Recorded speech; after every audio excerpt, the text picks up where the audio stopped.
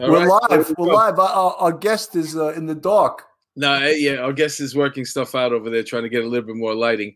But in the meantime, why don't we welcome everybody? We got a bunch of listeners on already. People come on early. MC Audio was already here, and Peter Franzo, Edward Kelly, Dawn Marie. They already checked in. So why don't we just start the show? Ah, there you go. Look at you. This is the former Yonkers police commissioner. He's figuring it out here. Face. All right, so let's do an official intro Is here. that better? Is that better, Mr. Scorsese? Yeah, actually, that's much better. 100% better. So here we go. Welcome, everybody, to another episode of Police Off the Cuff After Hours. I'm Mark DeMeo. I'm your host. My co-host, my partner in all things law enforcement is with me tonight. What's up, Bill Cannon? I'm doing good, man. This is like Ed Hartnett's like a frequent flyer. I think this is like his third time on the show.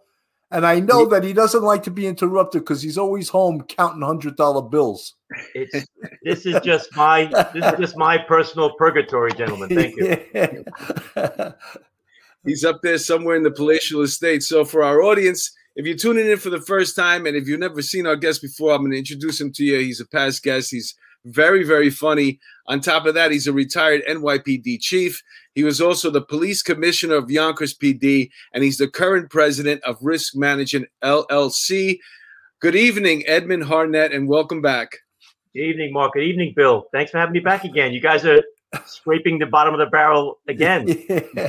We have guests all over the world. They're going to think of, wow, this guy was the police. He was the I police guess Pee Wee Herman wasn't available, right? So you got me. They don't know where Yonkers is, though. Could you tell them where Yonkers is?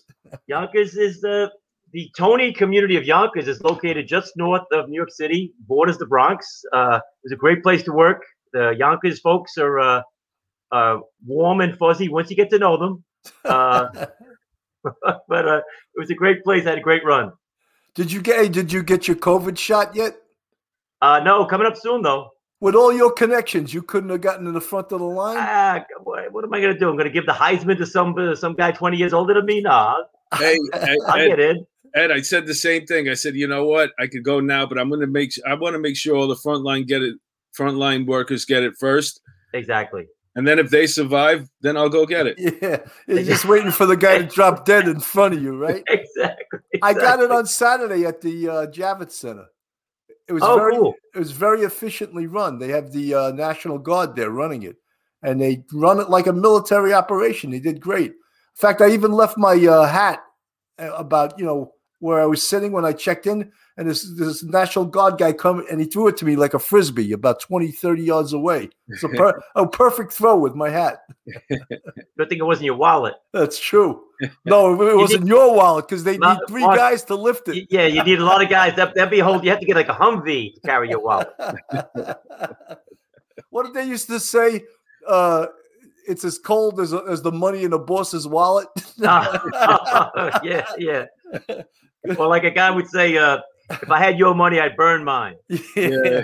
Well, they used to, they imply the boss never went into his wallet. Hey, yeah. Some poor little cop making $45K a year. Officer, go get me some coffee, right? Yeah. And pay for it too. I was real careful about who brought coffee back. Yeah, that's true. They could poison your ass, right? Oh yeah. So what else is going on? How's the bowler rap going? It's kind of on hiatus now, so it's a great product. I'm hoping that I think it's beneficial to law enforcement if they're exploring all kinds of less lethal devices out there, especially in these troubled times. You see departments, some of them, they limited equipment. They go from verbal commands, right to the gun sometimes, and anything you have in between that can avert a tragedy. As I said last time, a lot of times, sometimes anyway, shootings, we call them lawful but awful, and nobody wants that. Just because a grand jury says, you're exonerated, if you could do something else that prevents the taking of a human life, I think all these things need to be explored a bit more. Ed, are you like an Irish poet, like with that lawful but awful thing, or a rapper? What are you? I probably a combination. Could be a little Irish rap in there too. I think that was well said. You bring up a lot of good points there. But unfortunately, I just have a feeling like nobody's looking to invest any money into police departments in the major cities anyway, even if it's at the cost of saving lives. They don't want to put more money in a budget. Hey, Nick the Goat, thanks for the $4.99 super chat. Thank you, brother. We have people, Ed. We have people now actually throwing us money, so we don't have to be on the COVID line. I think with all due respect, I'm one of them. I get a bill every month. That's right. You're the I'm on the I get a mug, dipped in butter mug. I think this is going to open doors for me someday. I'm expecting when restaurants open up that I get tables ringside. I think it's going to happen, especially in Yonkers. A lot of good stuff's going to happen. Me being the dipped in butter tier. I think I'm in the top tier as I think I'm in the top tier anyway. Well, one thing you're definitely going to be, as a Patreon subscriber, you're definitely going to get a free copy of my album, which I'm going to record in April. It got postponed because of the COVID, but we're going to record it in April. Spot yet to be determined, but I'll make an announcement. So everybody at Patreon customers are going to get that. Nice. Now, what's that? Kazoo songs you know and love? What is that? It's everything. Kazoo songs. I always wanted to do an act with a guitar, but then I was learning how to play the guitar, but I didn't want to lug it around. So I'm just gonna I'm gonna sing the song that I wrote, and then I'll just play it air guitar for you, and you can see. You should have got a ukulele. It's lighter. You can carry it around easier. Ukulele's coming back. I say it's making a comeback. So good. MC's Audio. Thank you, Edward Kelly, Peter Pranzo, the great legendary Lieutenant Peter Pranzo, another 3-2 guy. Ed, you probably even knew him from the 3-2. Pete Pranzo, great man. Great man, right? Sergeant Pranzo struck fear in the hearts of bad guys up and down 8th Avenue, 7th Avenue, 6th Avenue in the 32nd Precinct. God bless you. Hey, you're giving him a Woody. Take it easy, all right? and also an accomplished author. That's right. I have his book, and I think he might be working on another one, but Pete is a multi-talented Renaissance man. That's right. The Harlem Raiders. We have a lot of famous authors, retired NYPD, who've been on the show. But we lost my train of thought, which was. Hey, Mark. First of all, someone just gave us a 1999 super chat, and then Duty Ron gave us 10. So we'll live in large. Thank you guys for keeping us. Aaron Rodriguez, by the way, who also sent us the wine. Oh, he's the man. Yeah, thank you for the wine. Bill tried it. I drank the whole thing. Yeah, I'm saving it for a gift. Gift, like if I got to go to somebody's house. Oh, you're gonna re-gift it? You can't tell the guy that. I'm kidding, Harry. I'm kidding. People are throwing us money all over the place. Someone just threw us $24.99, and Nick the Goat. Oh my God! Look at this. We're living large here. Thank you so much, you guys. It's like this is like being on a Jerry Lewis telethon. It is. Wow. It is. Rochella Pranzo, of course, the wife is here. Grandma on the beach. Aaron Rodriguez, good to see you, buddy. Duty Ron, thank you for all you do for us. Diane B, Janine Goodwin, Sam DeFiglio, whoa, one of my old buddies from the 2-0. Dawn Marie, Justin McCormick, another good man. Lynn, Candy Scarrett, Melody McAtee, Diane B. Look at all of these fans. This is great. Thank you guys. If you haven't subscribed yet to our YouTube channel, please do so. Nathaniel Sam. Mark is sipping on something. You're right. I'd like to know what he's sipping on. Nick the Goat, thanks, brother. Diane B, Miss Angela P, 3233. Tim Acosta. Wow, look at all these fans coming into this chat. Ania Benina Strell. I love that name. Nick the Goat. Hey, Ed, we're going to get back to Tim Acosta and Aaron Rodriguez. I think I packed the cloud, man. I think I'm a cloud packer. Yeah, 90Z Patriot. Look at all these Nick the Goat. Oh, my God. I'm overwhelmed here. No, just give me 1 second. While we got everybody tuning in, and we got them hot right now. If you live in the area, I'm going to be playing at Mohegan Sun this Sunday. Comics Roadhouse, 8 p.m. showtime. This Sunday, March 7th, 8 p.m. showtime at the Mohegan Sun Comics Roadhouse. If you're in the area, Rhode Island, Massachusetts, Connecticut, I don't expect you to schlep all the way there if you're further than that. But if you're in the area, come by, say hello, and we'll have a great time. And if you drink, don't drive. All right. Anyway, listen, Edmund, you're here tonight. You see what you got into. You see how the show's changed, hasn't it? It's Jay. It's like the Home Shopping Network now. It's great. And we haven't even done the commercial yet. What? Hey, look at hey, Mark, look at that. That was when he was handsome. That was when he was the Yonkers PC. Look at that guy. That was last week. He got older looking, man. But that was last week, man. Yeah, that was last week. That was many, many moons ago. That's many suits ago. Honestly, and then look at that. I'll even show you a Yonkers vehicle, so your tears will run down the side of your face. I think I wrote the check for that thing. I don't know. You know what? If I had to suggest a new host for Jeopardy, it would be you, Edmund. Oh, thank you. I think you do a great job. Yeah, thanks. Were you opposing that picture? It looks like you were on the pillar. And listen, I am just very happy to be here with you gentlemen. To be with you guys is like, it's like I'm on the comedy Mount Rushmore. Yeah. It's like you two. It's like DeMeo, Cannon, Richard Pryor. What's on the screen? And George Carlin. What's on the screen is the comedy Mount Rushmore. It's indeed an honor to be with you gentlemen. Look, Peter Pranzo jumped on board with $10. Peter, thank you so much. Peter Pranzo. Hey, Pete, in the summer, we got to come out to your house for a barbecue. Maybe Richella can make us some pasta fazool or something like that. Ed, how about joining us out there? Because I know you got some spread out there. What do you got? How many acres you got? Who are you talking about, me or Pranzo? You. Oh, me. Listen, I live in a modest community in upstate New York, not by the Canadian border. I know you think it's the Canadian border. It's not. In Scarsdale? No, on the other side. He's a Rockland County guy. You can't tell from that Rockland attitude he has. You can't tell from my tree. That's right. It's very tropical up here. Are you on the water? No. Well, the Hudson's not that far away, but what, down the block? Down the block and over the hill and far away. It's in the backyard. Hey Ed, you know any of these guys on the screen? I sure do. My good buddy in the middle, Joe Gallucci, great man. What was that from? It's got to be some detailed. It looks like New Year's Eve or something. I don't know. Yeah, just something I pulled up. It seems like a lot of mad bosses, Yeah, Joe's a steady, cool, calm, collected guy. Joe's a great man. That's the guy who's the captain? No, the guy in the middle, the full bird. Well, he's a deputy chief now. Oh, okay. And then the other the captain is just yelling like, "Hey, where's my chicken parmesan hero? Yeah, where's the coffee, rookie, right?" And the other guy is Waters, right? The guy to the left. That's Jim Waters. Yep. Yeah. I don't know who the female is. She looks like she's a lieutenant. I don't know. All right, it's not important. So we should probably talk about some police stuff, right?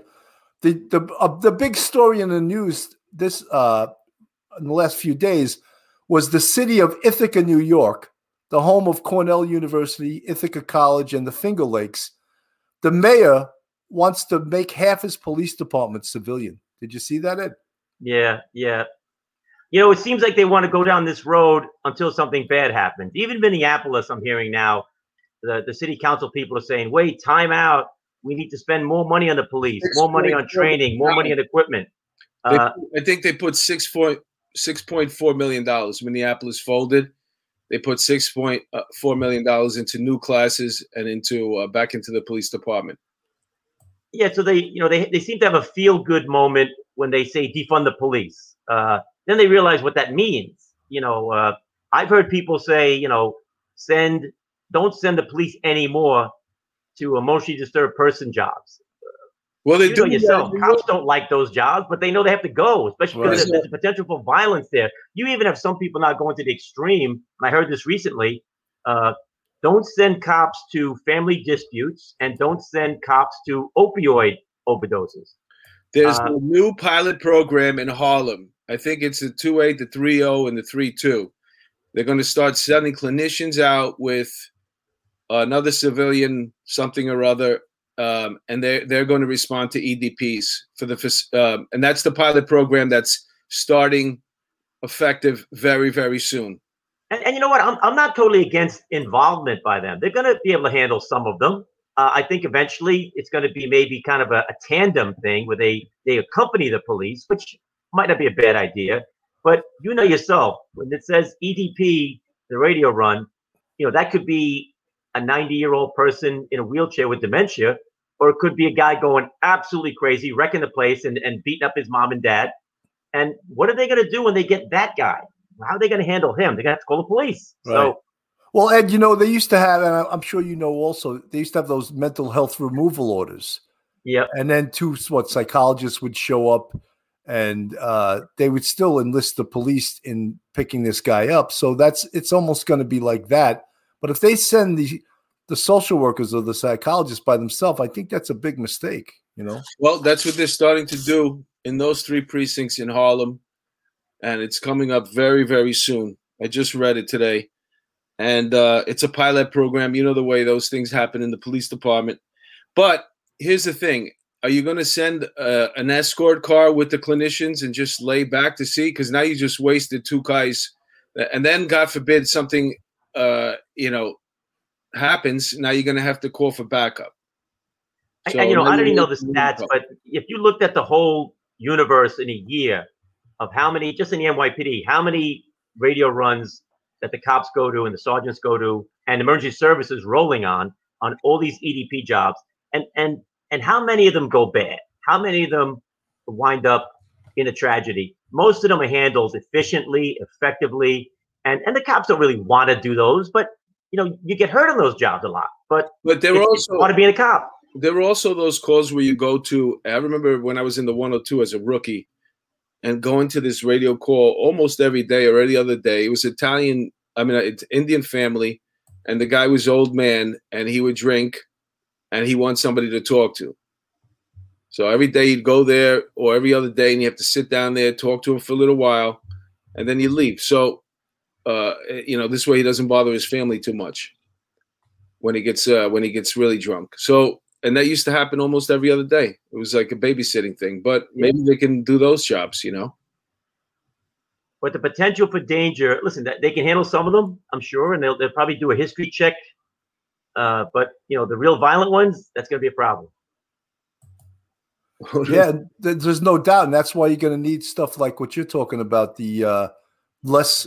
They don't even call them non-lethal anymore, right? They call them less than lethal. Less lethal. Yep, less than lethal. The tasers and the bolo wrap. For you folks listening that don't know what bolo wrap is, it's basically a net that shoots at you. It wraps around your legs and it incapacitates you. And in that time, the police could come and get you handcuffed and hopefully not get hurt. Well, no one gets hurt. Video to add. We didn't add you didn't add that one, did you? Me getting bolo wrapped? No, because I don't know what happened to all of that stuff. And plus, I don't want to give them a free commercial. No, I had it. I didn't think about it. In fact, Mark, let's talk about commercial. Go ahead. Do your thing. Well, we were lucky enough to get sponsored. We've had a bunch of sponsors in the past that wanted to join up, but we weren't really ready yet. And then this opportunity popped up, and Bill and I were ready. We were excited about it. It's the best hot sauce in the world, folks. It's called Silk City Hot Sauce. It's made in small batches with pure ingredients. Locally grown peppers are the foundation of every bottle of Silk City hot sauce. There are several flavors from mild to wild, and they have crazy labels. If you look on the right there, that's one of their pieces of artwork. Please go to silkcityhotsauce.com. Put in the coupon code of OTC. That stands for off the cuff, OTC, and get a 15% discount. The bottles are between like $5 and $6, and you get like 4 for $20. It's not a whole lot of money, and they're all awesome. I've had all 5 of them now. I add a little bit of hot sauce to everything I have because I'm in the special diet right now. So check it out, silkcityhotsauce.com. Cool, man. Yeah, you did that better this time, man. You're getting better at doing this commercial. Last week you were all over the place. I got to hear about this special diet that requires hot sauce. What's up with that? Well, I cut out all the. I'm not eating meat right now. I'm on this low acidity, but if I need to, everything I eat is like kind of sort of like a little like bland a little bit. So, I'll add a little bit of that hot sauce to it, and it spikes it up. It wakes it up and everything. Cheerios, everything. Nah, I don't have milk anymore or Cheerios. All right. Coconut milk now. All right. Okay. You ever have that? Once. Yeah.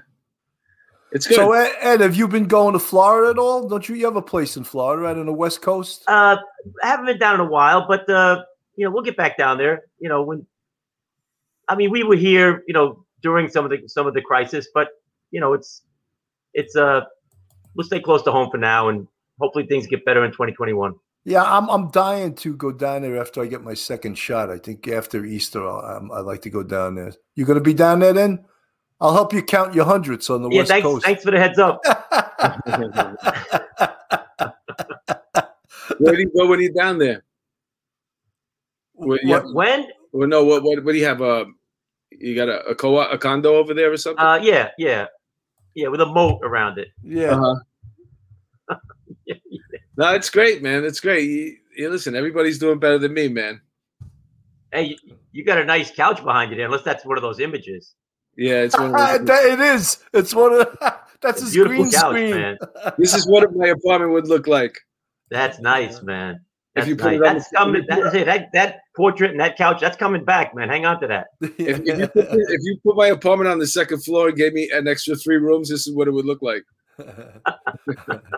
So, we can't ignore the news. I'm not going to beat up anyone. We're not going to criticize anyone. But what do you think of Chief of Department Monahan now being appointed to this new position where he's going to help get the city back on track? It's a huge job because the city is really off track right now. I wish you luck. Listen, Terry and I were sergeants in the mid-'80s in the 46th precinct in the Bronx. I wish him luck. I also wish the new chief of department, Rodney Harrison, who's an outstanding police leader. I think he'll do very well as chief of department. He's got all the tools. He's sharp. He knows the street. He's well respected. He's plugged into the community. I mean, the guy checks off all the boxes. So Rodney, Ed, I'm a big fan of his. You almost sound like a politician. You talk about checking all the boxes. Holy shit. I would have thought you were just running for mayor. You were going to announce it. That's when I'm talking about myself. Then I'll check off all the boxes. I'm talking about Rodney. Rodney's a good man. Bill brings up an interesting point. Would you ever consider politics? No, I some friends approached me a while back about running for sheriff in my county, and it would be tough. I like what I'm doing. I like the private world now, and I like the consulting business, and running for office and really trying to raise funds and have all these events to try to raise money for a campaign. I think it just wouldn't be my cup of tea. Hey, money's not everything. Sometimes you got to give back a little bit too, Yeah, and now nobody's phoning in with more donations. You notice that? Yeah, that cop that was buying you coffee for years, he wants his money back. He wants his money back. I think you'd be a great candidate for any position. Thank you. Yeah, I don't know. Why the hell not? I mean, it's actually like you owe it to us, man. Yeah, thank you. And let me ask you something about your consulting business. All right. Do you get up every day and have something to do regarding that, or no? What's great. I do most days, but I was telling a friend the other day, because he's kind of like scratching his head, going, "What the hell do you do anyway?" And it took me a while to figure out what I do. Yeah. But the way I described it is, right now, not that I'm not in a full-time position at a company anymore, working for somebody else. I do what I want, where I want, when I want, with who I want. And it's worked out great. I'm doing some police consulting. I'm on 2 projects now. I work for companies now and help them with their growth strategies and their business development. I refer some work when I get a call. A good company does XYZ. I pass that work on to them. And so it's working out great. I mean, I'm still considering myself gainfully employed and so you consult companies that aren't even in the police business. Yeah, or they might be indirectly involved in a police business. Like, for example, I'm working with a company now, and they're a great bunch of guys. They're originally from New Jersey, and they have a product that's basically electronic. To put it in layman's terms, which I am, it's electronic floor plans or electronic blueprints. So right now, in any facility, you talk about hospitals, schools, colleges, corporate complexes, banks, financial institutions, somewhere in that building is a floor plan, an emergency plan if something bad happens, active shooter, fire, flood, evacuation, whatever. Somewhere in that building, there's a floor plan. But where is it? It's in a binder, it's in a folder, it's in the trunk of somebody's car. These guys, and these guys have taken military-grade technology and now brought it into the private sector and the public sector. So now they'll take your local high school, or they'll take the corporate complex down the block, and they'll They'll get all the floor plans, the paper blueprints, all that stuff. They'll walk the floor. They'll mark off everything: exits, fire exits, gas lines, all that stuff, and they'll put that into your phone or your tablet. So when the God forbid something bad happens, when there's an evacuation situation, when there's an active shooter, the first responders all show up. They hit a button. Now every first responder has that on a tablet. Now they know exactly what's going on and they know exactly where to go. This CRG Plans is the name of the company. This company is taking off. I mean, they're in hospitals, schools. I think they're in several hundred school buildings alone in New Jersey. How do they keep the bad guys from getting the floor plans? Well, it's a good point. You have to have permission to get access. So, the cops will have it, the firemen will have it, and key select security people have it. And even in a security guard situation, you may give it to the guard for the event, and then you take it off his phone when the event is over. So the technology is incredible. That's part of really what emergency management is. Also, like there's also supposed to be a second site, whereas if your main site got disabled by a fire, explosion, anything, you'd be ready to go up and running within hours at another site. And all companies, major companies, are supposed to have that ability to do. Yeah, that. There's redundancy plans in effect, business continuity plans in effect. But again, this is more about the bad thing happening right now, and how do we all get on the same page, literally. But in this case, it's an electronic page, so you're not looking for that folder. We would tell people during demos that the scenario is you have a command center in your office complex, and your 15, 20-story building, and now there's an active shooter, and your emergency plan is in the command center, and so is the active shooter. So how do you get to your plan? You can't, because he's there and he's holding hostages. So again, it goes in your phone, it goes in your iPad. So everybody's on the same page. They can coordinate their advance on this individual or individuals, whether it's a school, a hospital, whatever. So it's really starting to take off, and I'm very proud and happy to be associated with these guys. Yeah, it sounds like an amazing company, and I'm surprised they don't have that already. But it sounds like something that, like, especially when you take into account, you start off with all the city buildings, you start off with all the federal buildings, and then you can get into regular commercial buildings as well. But you got business right away, just between making sure that all the federal buildings, the insides, the outsides, for example, the Capitol. You know what I'm saying? If somebody could have stepped back with what you're talking about and just looked at the plans and say, okay, we're going to guide them, push them all in this direction. Yeah.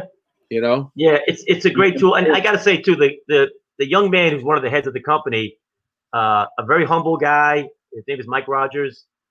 He's become a good friend of mine. And I'm very proud of just to be affiliated with this guy. He's a real American hero. This guy's a West Point graduate, Jersey kid, West Point graduate. Ed, is that company Rogers Incorporated that's on LinkedIn? It's the Rogers Group. Yeah. I was trying to get them to advertise with us. We almost had them. That's his dad, Frank Rogers, who also is a great American. But Mike Rogers he's a West Point graduate, Army captain, 5 tours in Afghanistan. And again, he's one of the guys that's taken this technology into the private world now. Wow. Oh, so the company's not public yet? Not yet, no. What's the name? You'll be the first to know, Mark. Rogers Incorporated. The Rogers Group? Rogers Group, yeah. Rogers Group, but this company's called CRG Plans that does these images. So it's separate from the Rogers Group, but they're affiliated, obviously. Ed, it's somewhat I was thinking of when you're talking about this, and it's a great idea, but it's like, remember the NIMS system, the National Emergency Management System, where if it's a major disaster comes, you're up and running with that system, tells you how to respond to the disaster. That's somewhat what this is, but on a building-to-building basis. Yeah, NIMS, you'd plug NIMS in. Like the first responders would follow the NIMS model, and they would have the images as part of their response to the catastrophe. Yeah. Yeah, it's brilliant. It's brilliant. We were talking about that, Ed, with death response, homicide investigation response. There needs to be a national system, because some of these bumfuck places have no idea how to respond to a death investigation and how to investigate a homicide. Some of them have that coroner system, and the coroner could be a high school graduate that, is the mayor's daughter or some political connection. And when you think about, the importance of responding to a death investigation, there should be some kind of national system on that also. Yeah, I was involved in a project in a nearby state. I can't name it. And it was, sadly, not to knock the local guys, but it was a small agency. They weren't equipped to handle this, and it's pretty much a given that everybody knows who killed this guy, but the initial response, and Bill better than me, the initial response is so important, and a lot of the basic stuff wasn't done initially, gathering evidence, getting statements, doing canvases. It wasn't done, and sadly, this killer's walking around free because of it. Right. Yeah, and you see that all the time across the country in different places that don't have experience. With Netflix specials. So you got The Ripper, which was the guy in England, how they kept saying he was going after prostitutes, and there was so many cases before that he wasn't going after prostitutes. He was just taking whoever he could. It just so happened that prostitutes wound up becoming mostly available. Did you see that documentary, the Ripper? No, I saw the commercial for it. No, I got to check it out. And then there's the other one about the Night Stalker. I wasn't on the job then, Mark, just so you know. I wasn't on the job. It was 1972. You sure as hell were. No, he's talking about Jack the Ripper. No, it's another Ripper. The Ripper in England. His name was Peter Sutcliffe. Yeah. Oh, okay. Very unassuming. I wasn't on the job then either. Got away with it for a long, long time because the detectives were hell-bent on finding somebody, with the prostitutes. That was their whole investigation. And also, too, you have the new one, too, with the Night Stalker, also another special for those of our audience that are fans of true crime. These documentaries, they're lengthy, and you learn a lot, but you're also getting parts of the investigation that, had they done something different, they might have caught the guy earlier. Well, Ed, Duty Ron, who's a retired detective, just reminded me there's a case in the Midwest in Idaho, Chad Daybell and Lori Vallow, and they could potentially be responsible for as many as 5 homicides. And it crosses state lines. So the different states weren't aware of the cases in the other states. And in one of the cases where Chad Daybell most likely killed his wife, there was no autopsy because he was politically connected. He was like a powerful guy, a rich guy, a religious, a preacher. So they were sort of intimidated by his position. And the murders were done, it seems, sort of clandestinely, possibly with injections that caused cardiac arrest. Mm-hmm. So that type of thing also, the information, well, how we got connected through the DD5 system. Before that, the NYPD was hitting 2 rocks together to make a spark to start the fire. We were using the typewriters and the carbons, and no one knew what the hell was going on in the next precinct. Oh, we used to work in warrants and not even put down where we caught the person, just so when the guy popped again, I knew where to get him and nobody else did. Used to be put him on I got him on the corner of 125 and Broadway. Meanwhile, it was 336 First Avenue. You know what I'm saying? Just you don't want anybody else grabbing him. We were the largest user of carbon paper for quite some time. Yes. It was so ridiculous, right? We're using carbons. Well, I always said. Go ahead. And you wouldn't know if someone was looking for the same guy you were looking for in another precinct, you would have no idea, I always said that the reason why the NYPD is the best detectives in the world is not because they have so much more superior as far as investigators. It's just the fact that they can do the job with so little technology. We were so far behind the curve on what everybody. You'd go to the FBI before the Twin Towers went down. I went there, and had a chance to see that office and see what they were working with. I was like, holy shit, this is unbelievable. They would put in one person, a person's name, and they would get all the information on one site. It was just. I put in Bill Cannon. I get everything on Bill Cannon, not going to bads, going to cars. Going to this. Mark is talking about in the NYPD to get all the information. You have to go into about 9 different computer systems. separately and have different codes for each one, right? Yeah. They were more concerned about the security of the computer system than capturing the bad guy. It'd be like, Ed, what's your code again for what was the thing to get into narcotics one? What was that one? Oh, Nitro. Well, Nitro. Hey, Ed, what's your code for Nitro? Nitro, hey, you got a Bad's code, you got a Wolf code, you got a Cars code. And the Dex system. So yeah. You know, when they first had the real-time crime center, they thought that was NASA for us, you know. and I would call these guys, and these little pricks at 1PP, they would let it go to a voicemail because that's how they would count who was up next. So I called a different number and I said, "Is there any morons in real-time crime center working?" And they'd say, "Yeah." I go, "Put one of them on the phone." And I scream at the guy. I go, "I'm on the fucking street and I have to go to an answering machine." I'm screaming at the guy. And one of my friends was a lieutenant there. And the next morning he comes in, he goes, "What did you do?" He goes, "They're saying that guy Cannon from Homicide, he needs anger management training." He's just, and it was Brian Parr. He goes, "Because he hates you. That's why." Because you're in 1PP. I always tell the story, man. Bill was a scary guy. Like, he's calmed down a lot. Like, you think he's hardwired right now. But if you would have seen him, folks, if you would have seen him when he was on the job, I'm telling you, man, he was intimidating. He used to come in our squad room, and I'd be like, "Holy shit, what happened? Like, what's going on?" We'd go have a meeting in the back. What's going on? Why is he here? It's funny. You bring back memories. Before they put all the tech stuff on the TARU, the Technical Assistance Resource Unit, like the narcotics head tech and detective bureau head tech. So I was in narcotics. I'm a lieutenant, I guess. We have a case going.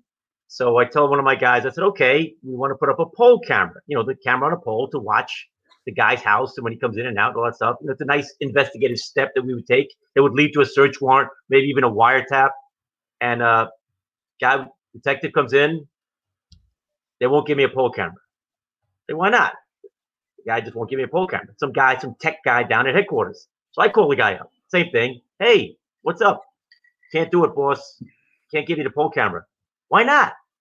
And after 5 or 10 minutes of trying to get to this guy's answer of why not, he said, classic headquarters answer. He said, "We only have 4, and if I give you 1, we'll only have 3.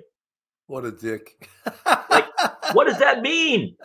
But in his world, it made a lot of sense. Yeah. Oh, because if he got called to someplace, he had to show up with 4.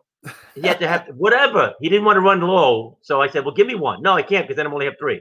So that's a mentality you get in headquarters sometimes. Or Ed, you would be out on the street standing over a dead body, and you'd ask them to do something. They say, "Sarge, I'm going to need a 49." That's when I would explode. I would just explode.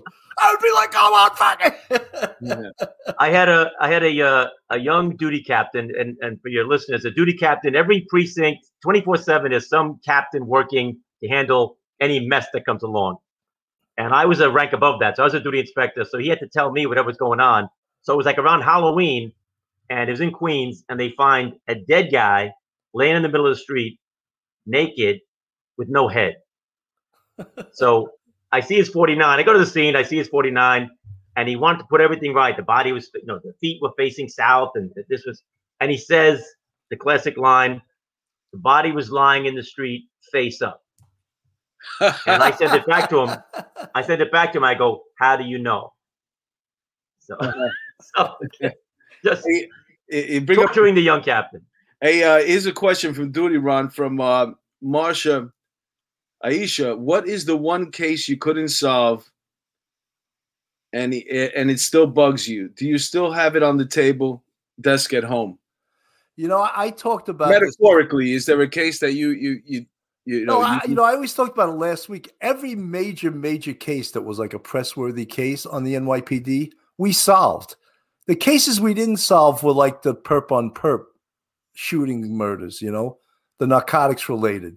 So I never really lost too much sleep on those type of murders. But any of the real high-profile cases where there was a real victim and you wanted to solve it, it seemed that we always solved that. So I don't have a case like that, no. And my time was mostly in investigative world, was mostly in narcotics world and high-level narcotics world and in the intelligence division. But the things that would bother me, and I can't even think of any names, is when you'd be on patrol and a kid goes missing, and then you find out, that kid never got found. And it could be domestic, it could be a parental thing, or that kid got scooped up and nobody knows where him or her went ever. And imagine how the haunting feeling is for the investigators, yes, but for the parents, where like not even having any idea years later whatever happened to your kid. I mean, just tragically sad. Right. But in the drug world, Ed, which you worked in narcotics, the 3-4 was home invasion central. Yeah. And most, if our listeners don't know, most home invasions don't happen to John and Jane Doe. They happen to John and Jane drug dealer. And the reason their home is getting invaded is because they have narcotics and money in the location, right? Yeah. When I was in the DEA task force, and that was one of the best times in my career, I was a captain there. We had a team, the Red Rum team, and they did drug murders, and they also did police impersonation, home invasion gangs. And you're right. Most of the targets, they were hitting doors that they thought that money and kilos were in there, but they were also notoriously bad on reconnaissance, where the bad guys are in apartment 3A, but they would hit apartment 2A, and they'd get a regular family, and they would beat them up and torture them and hang their kids out the window, trying to get them to say where the safe is and where the money is, and there's no money in the place. So those guys were some of the most vicious, horrible criminals, and we took down gangs of them because we would set up stings on them, without going into all the details, where they think there was money and drugs, and then we'd be waiting for them there with the emergency service A team, and we would give them the surprise of their lives. But these guys were horrible, crazy, violent people.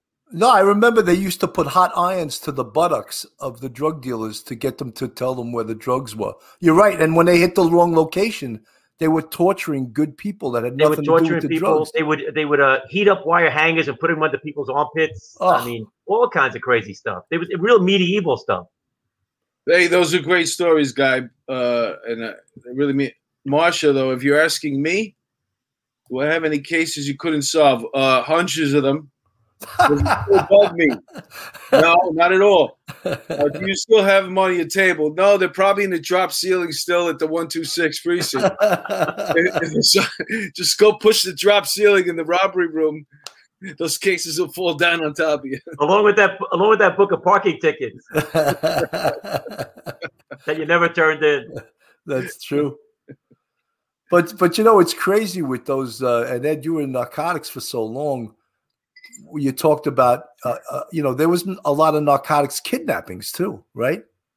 There was, especially when you get to the higher levels. With my guys, listen. The only way I got into the DEA task force was as a captain. I worked with some of the best narcotic investigators in the country in the task force back then, and I could rattle off names you might probably know. And very often somebody would get kidnapped, and especially with the Colombian cartel people and later with the Mexican cartel people.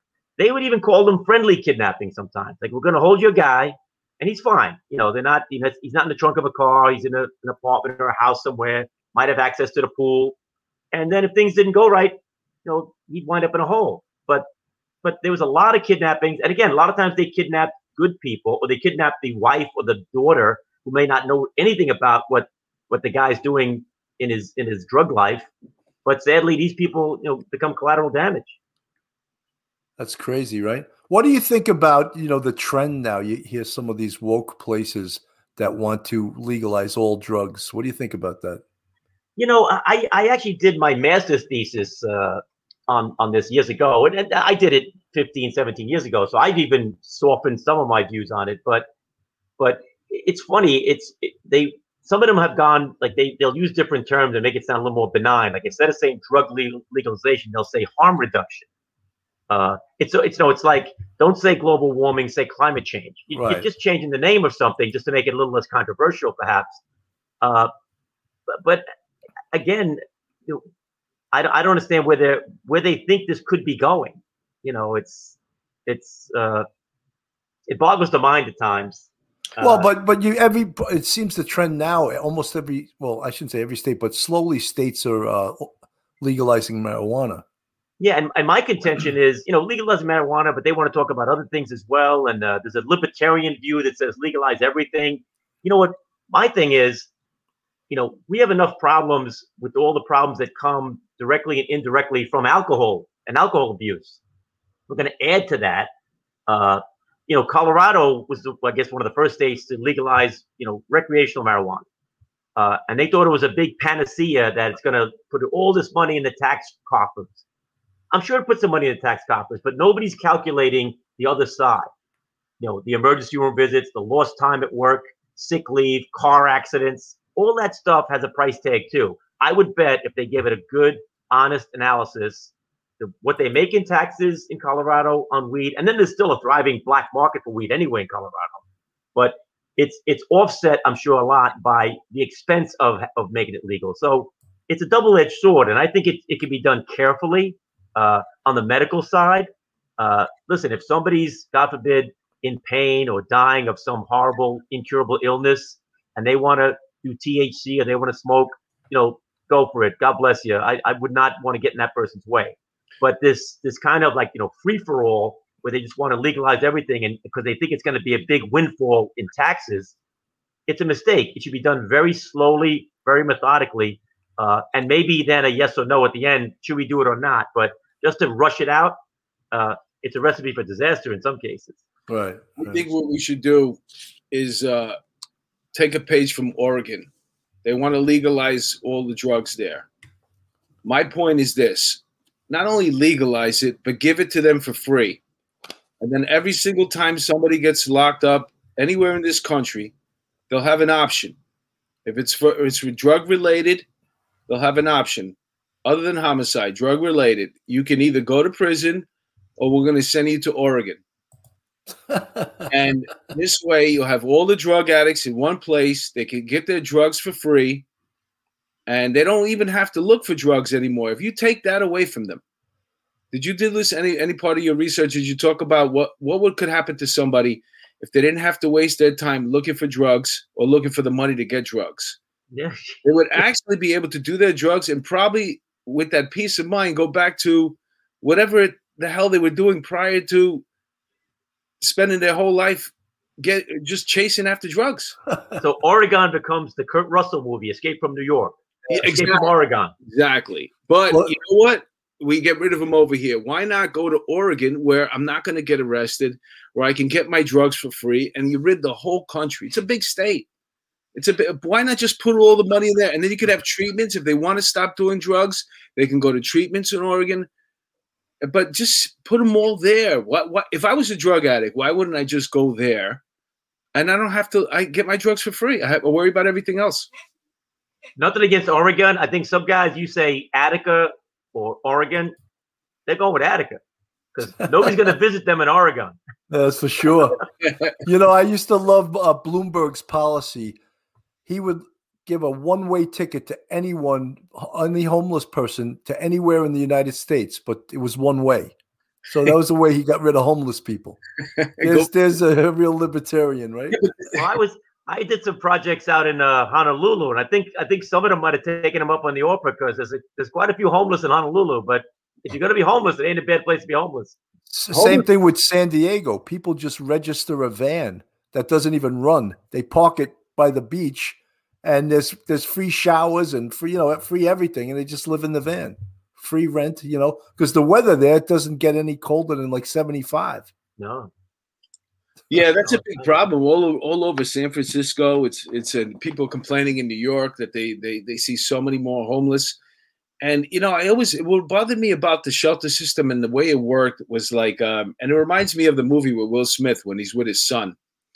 And, they're going and they're standing in line trying to get their ticket to get into the shelter that night. The fact that they would have to move around every single day. And some of these guys are just people that are down in their luck because, they're getting a divorce and the settlement. And I remember picking up a guy on a warrant in Ward's Island. And he was like, I got to take my tools with me.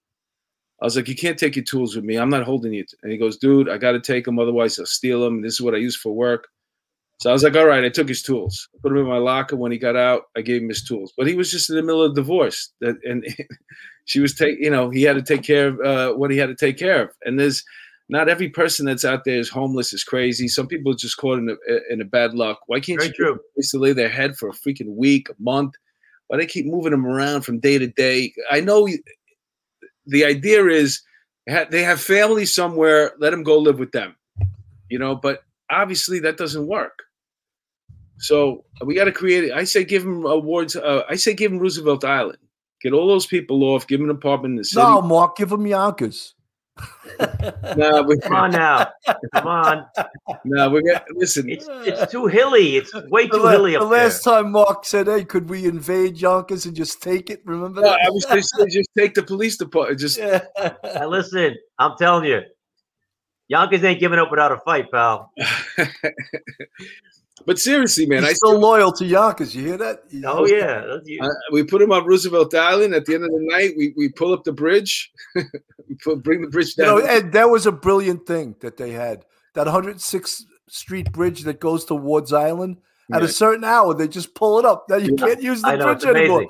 That was a brilliant idea, right? It's amazing. I remember we do that with the other bridges, right? Take the bridge. We would kind of ferry a guy out of the precinct and go, just walk on that bridge, and then you see from a distance the thing is down and up, and we'd be doing going anywhere. We'd be doing lineups, and you know how you got to cruise around looking for people for your lineup, right? So I'd stop, and then we do the lineup, and they'd be like, "Oh, we got to get over the bridge," because I had to bring it back to Ward's Island. Tim Acosta, thank you so much for that $10 super chat. Yo, and you know what I got to talk about? You know, this is actually a police show, so we have to sort of talk about some police topics other than Yonkers. I mean, Mark is doing the social engineering with Oregon and North Island. Well, so.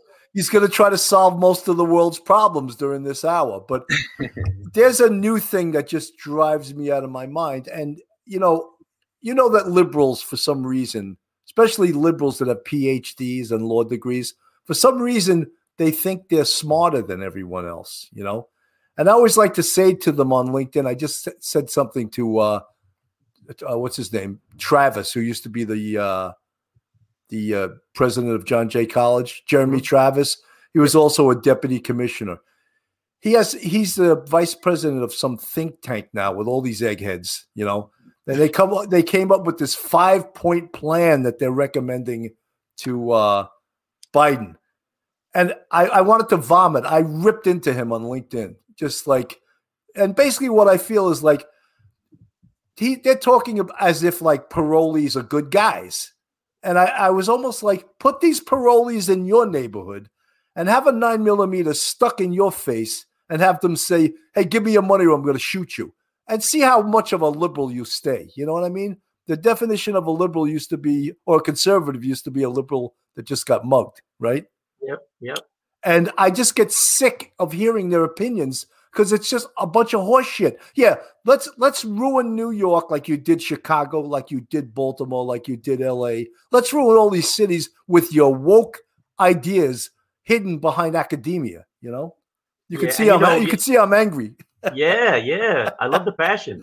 But also, we all know too that when Bratton came in the mid-90s to NYPD, and with Jack Maple, John Timoney, rest his soul, and Louis Animo, and a bunch of good people, and crime steadily went down.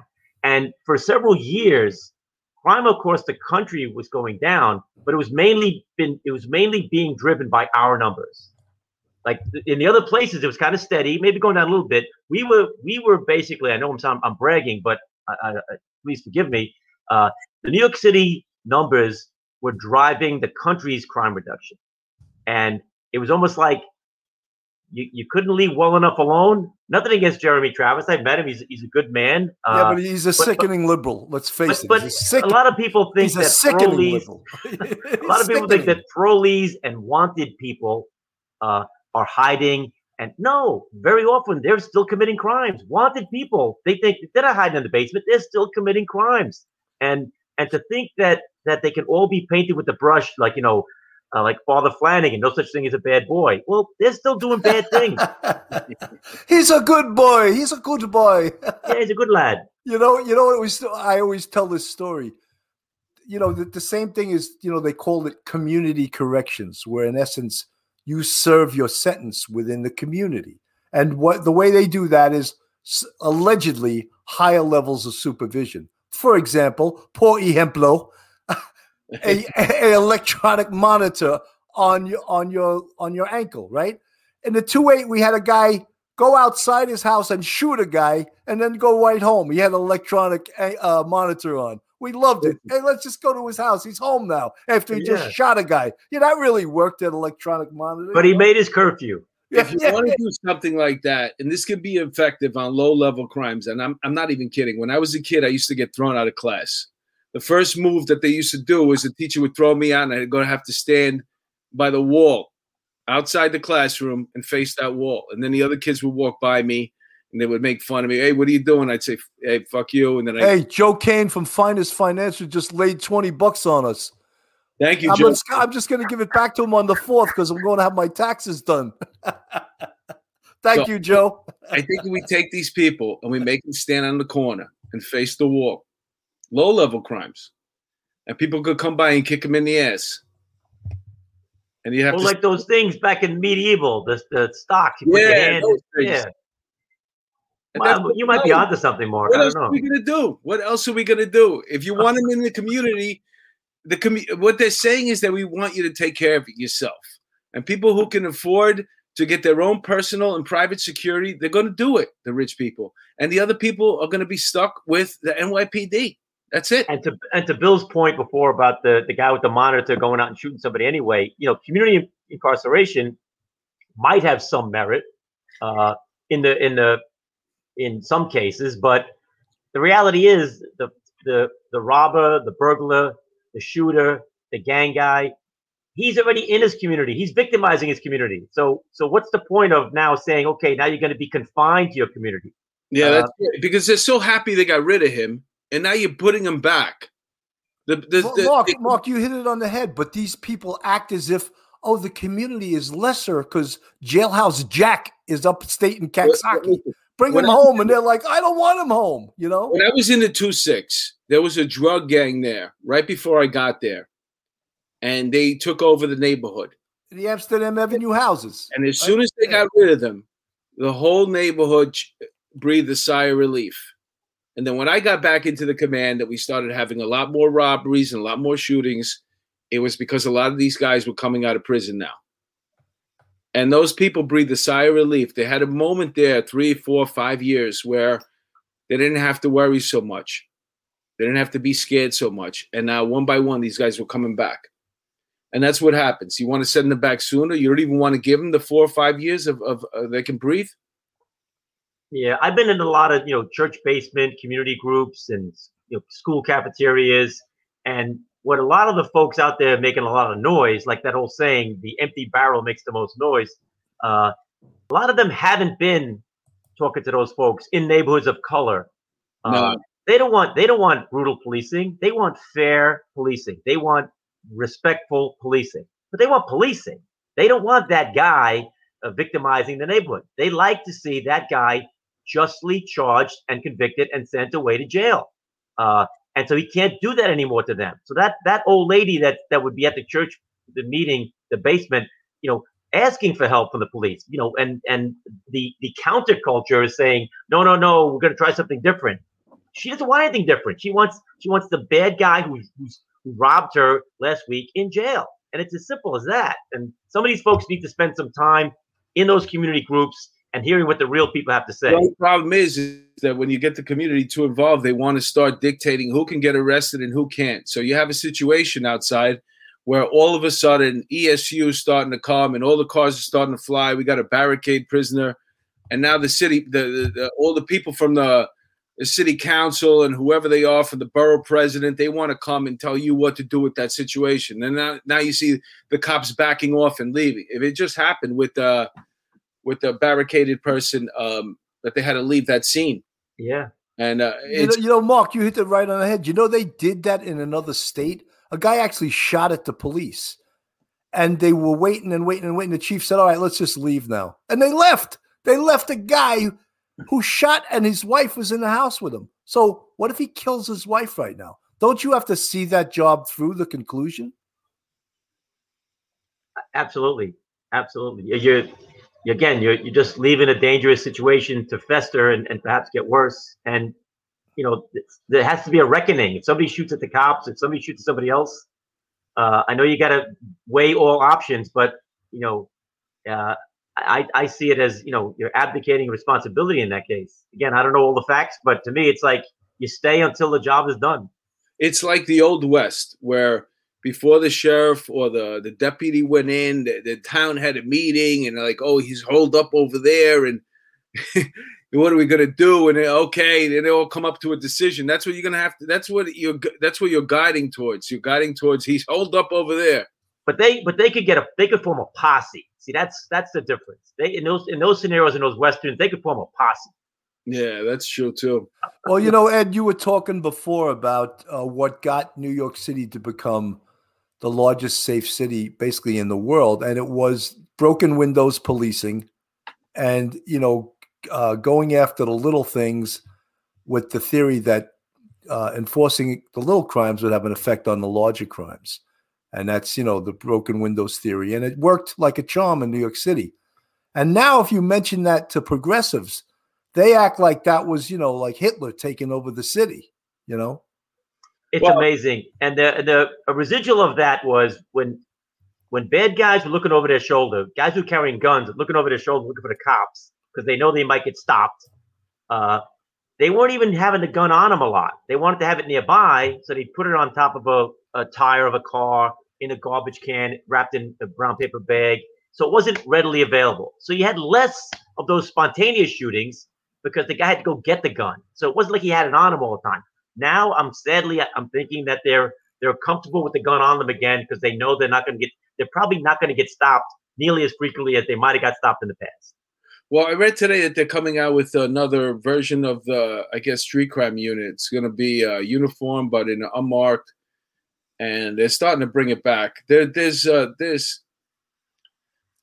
going to they're going to try their best to salvage what they can of the city right now, and because it was with the train, the stabbings, the Ripper, and the train. It's kind of waking everybody up in New York, and the poor people that are still here that didn't have the money or love the city too much to flee. Now you're going to have to deal with this. So they have to step up and they have to actually do police work. You can't stop. Look, they even prohibited them from doing verticals in the housing projects. I mean, I think the people that live there want cops doing verticals. They got the peace of mind of cops regularly being in the stairwells, going up and down, and you lose that. Bad guys pick up pretty quick on that. Well, people in in housing projects that don't live there are selling drugs in buildings they don't live in. They're having sex in the stairwells. They're using stairwells as bathrooms, the elevators as bathrooms. And then the politicians say they don't want the police doing verticals because guess what? They don't live in the projects. No. Hey, Duty Ron says, and what message do you send out to the other bad guys? Hey, can we get away with this? Bad guys aren't stupid when it comes to that. And it's true. It's like if you can carry a gun again, they know. They know the police cars in the neighborhood. They know the license plate. They remember the faces. They remember the cars. These are people who are out there. They're professional criminals. They're out there every day, either dealing or slinging or robbing or a combination of all three. And they're taking advantage of the less vigilant environment out there. They know that the cops are not going to jump out of the car as quickly. The cops are worried about getting in trouble. The cops are worried about maybe not being supported enough by the city. So they're gonna use that to their full advantage as much as they can. And you spoke about the type of shootings you would get, and you're right. When someone's carrying a gun on them, you get what I call the dis shootings. Yep. Someone bumps into you, or someone looks at you, and I'm a tough guy. I'm in the hood. I got to get street cred. I'm going to shoot. What did you say? I'm going to shoot that guy just because he dissed me. When you have a gun on you, and somebody bumps into you, and what did you say? Instead of just going, if you didn't have the gun, screw that dude. I'm just going to keep. When you got the gun on you, what did you say? That moment when you come back and you go, what did you say? Now you're in the middle of it when you could have just walked away. And that's what happens, what Bill said, in the street. If you got a gun, what did you say? Right. Hey, we got to give a shout out right now to Soldier Girl. She came on from Duty Ron. Hello, Soldier Girl. Moonlight View, also another Duty Ron fan that's been kind enough to join our thread here. Laura Rudolph That's funny. Rising crime on cops. How about all the people out of work, still home from COVID and nothing to do? There you go.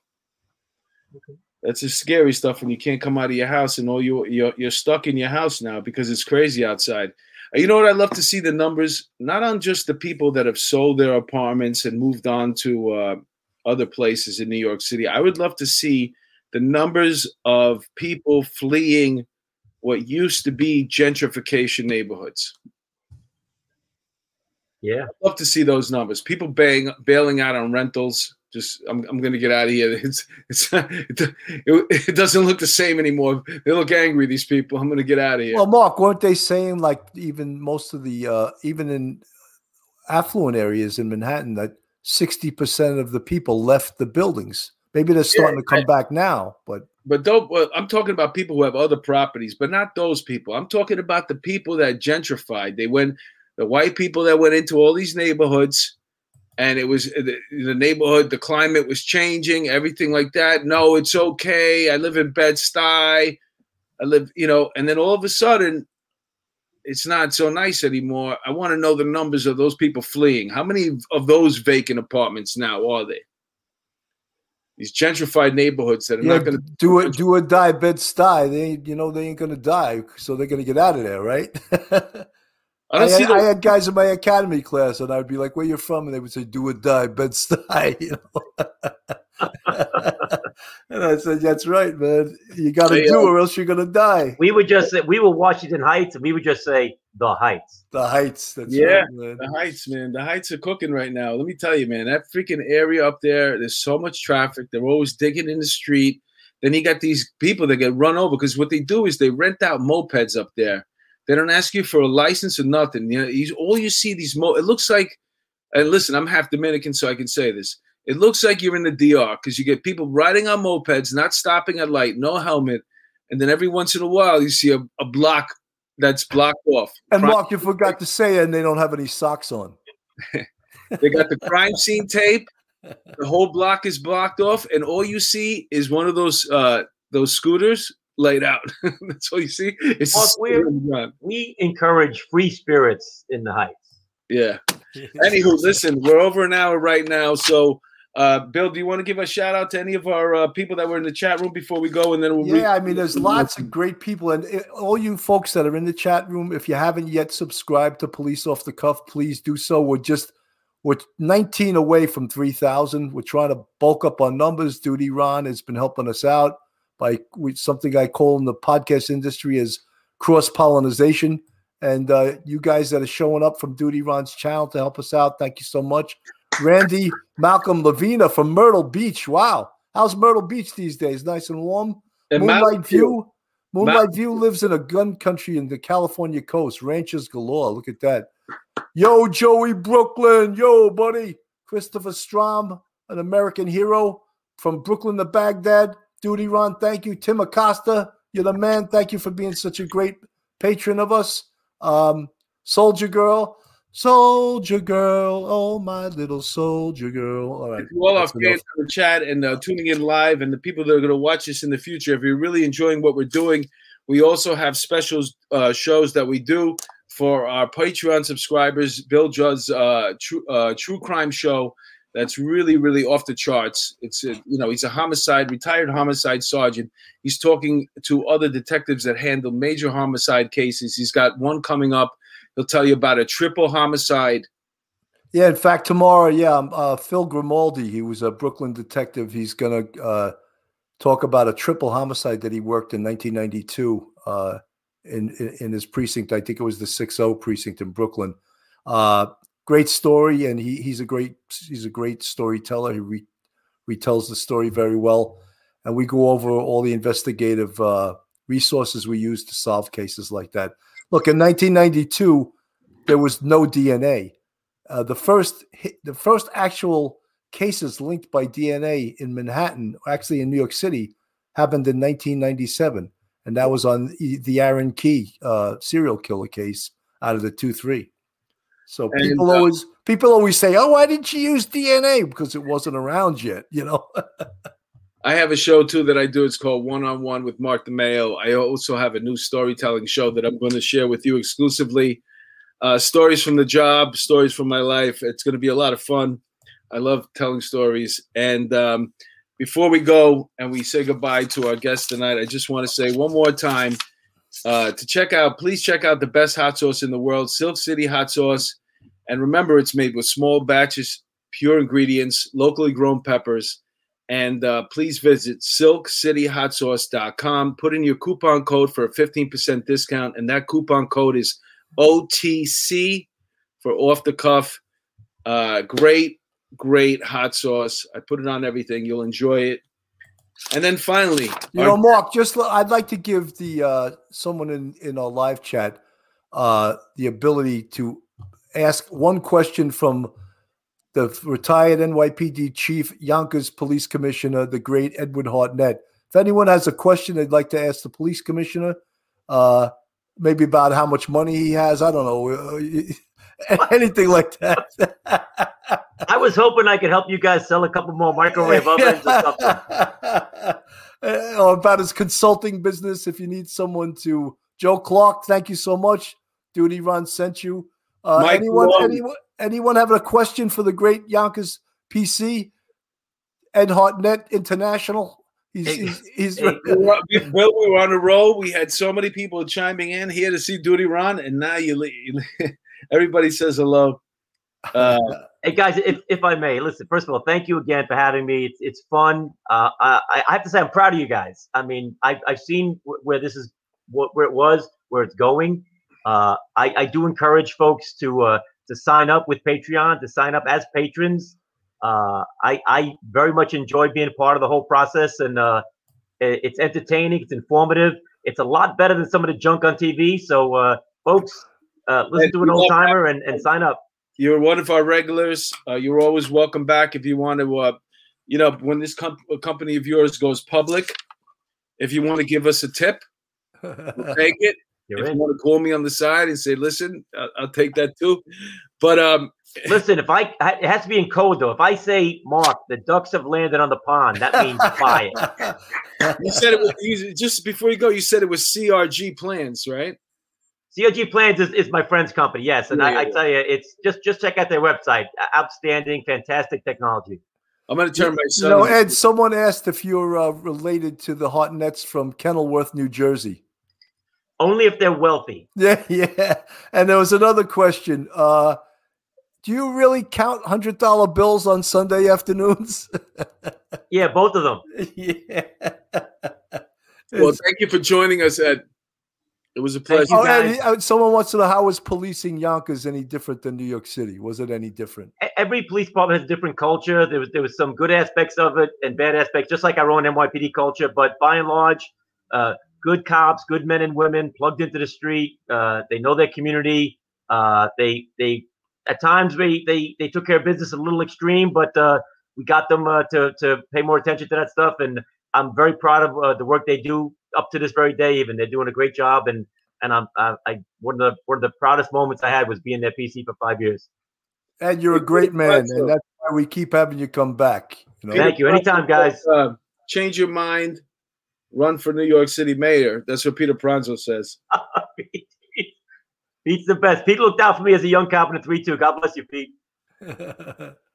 Bill, hey, he's a gem.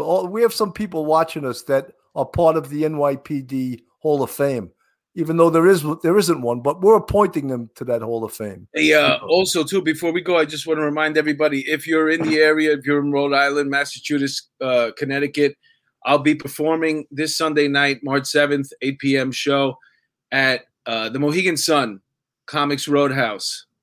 Love to have you. If you haven't subscribed to our Patreon, not to our Patreon, to our YouTube, and you watch the show tonight and you really enjoy it, please, doesn't cost nothing. Just press the subscribe button on YouTube. And this way we can get to Bill. What's the magic number? 3,000, right? Yeah, well, we're only 19 away from 3,000. Oh, so yeah, that would be great if we could hit that tonight. That's a milestone for us, So if we push a couple more washers and dryers, we'll get to that number tonight. Hey, Duty Ron has a lot to do with that. Those Duty Ron helped us out a lot, and you rarely ever see that kind of stuff coming from somebody who's in the same line of work as you, but he's a special person. We really, really appreciate Duty Ron and all the people that have tuned in that are Duty Ron fans and given us a chance. We also really, really appreciate you. Amen. Thank you again, guys. Thanks. Good night, everyone. Thank you for listening. God bless, guys. Thank you. Stay safe. Bye.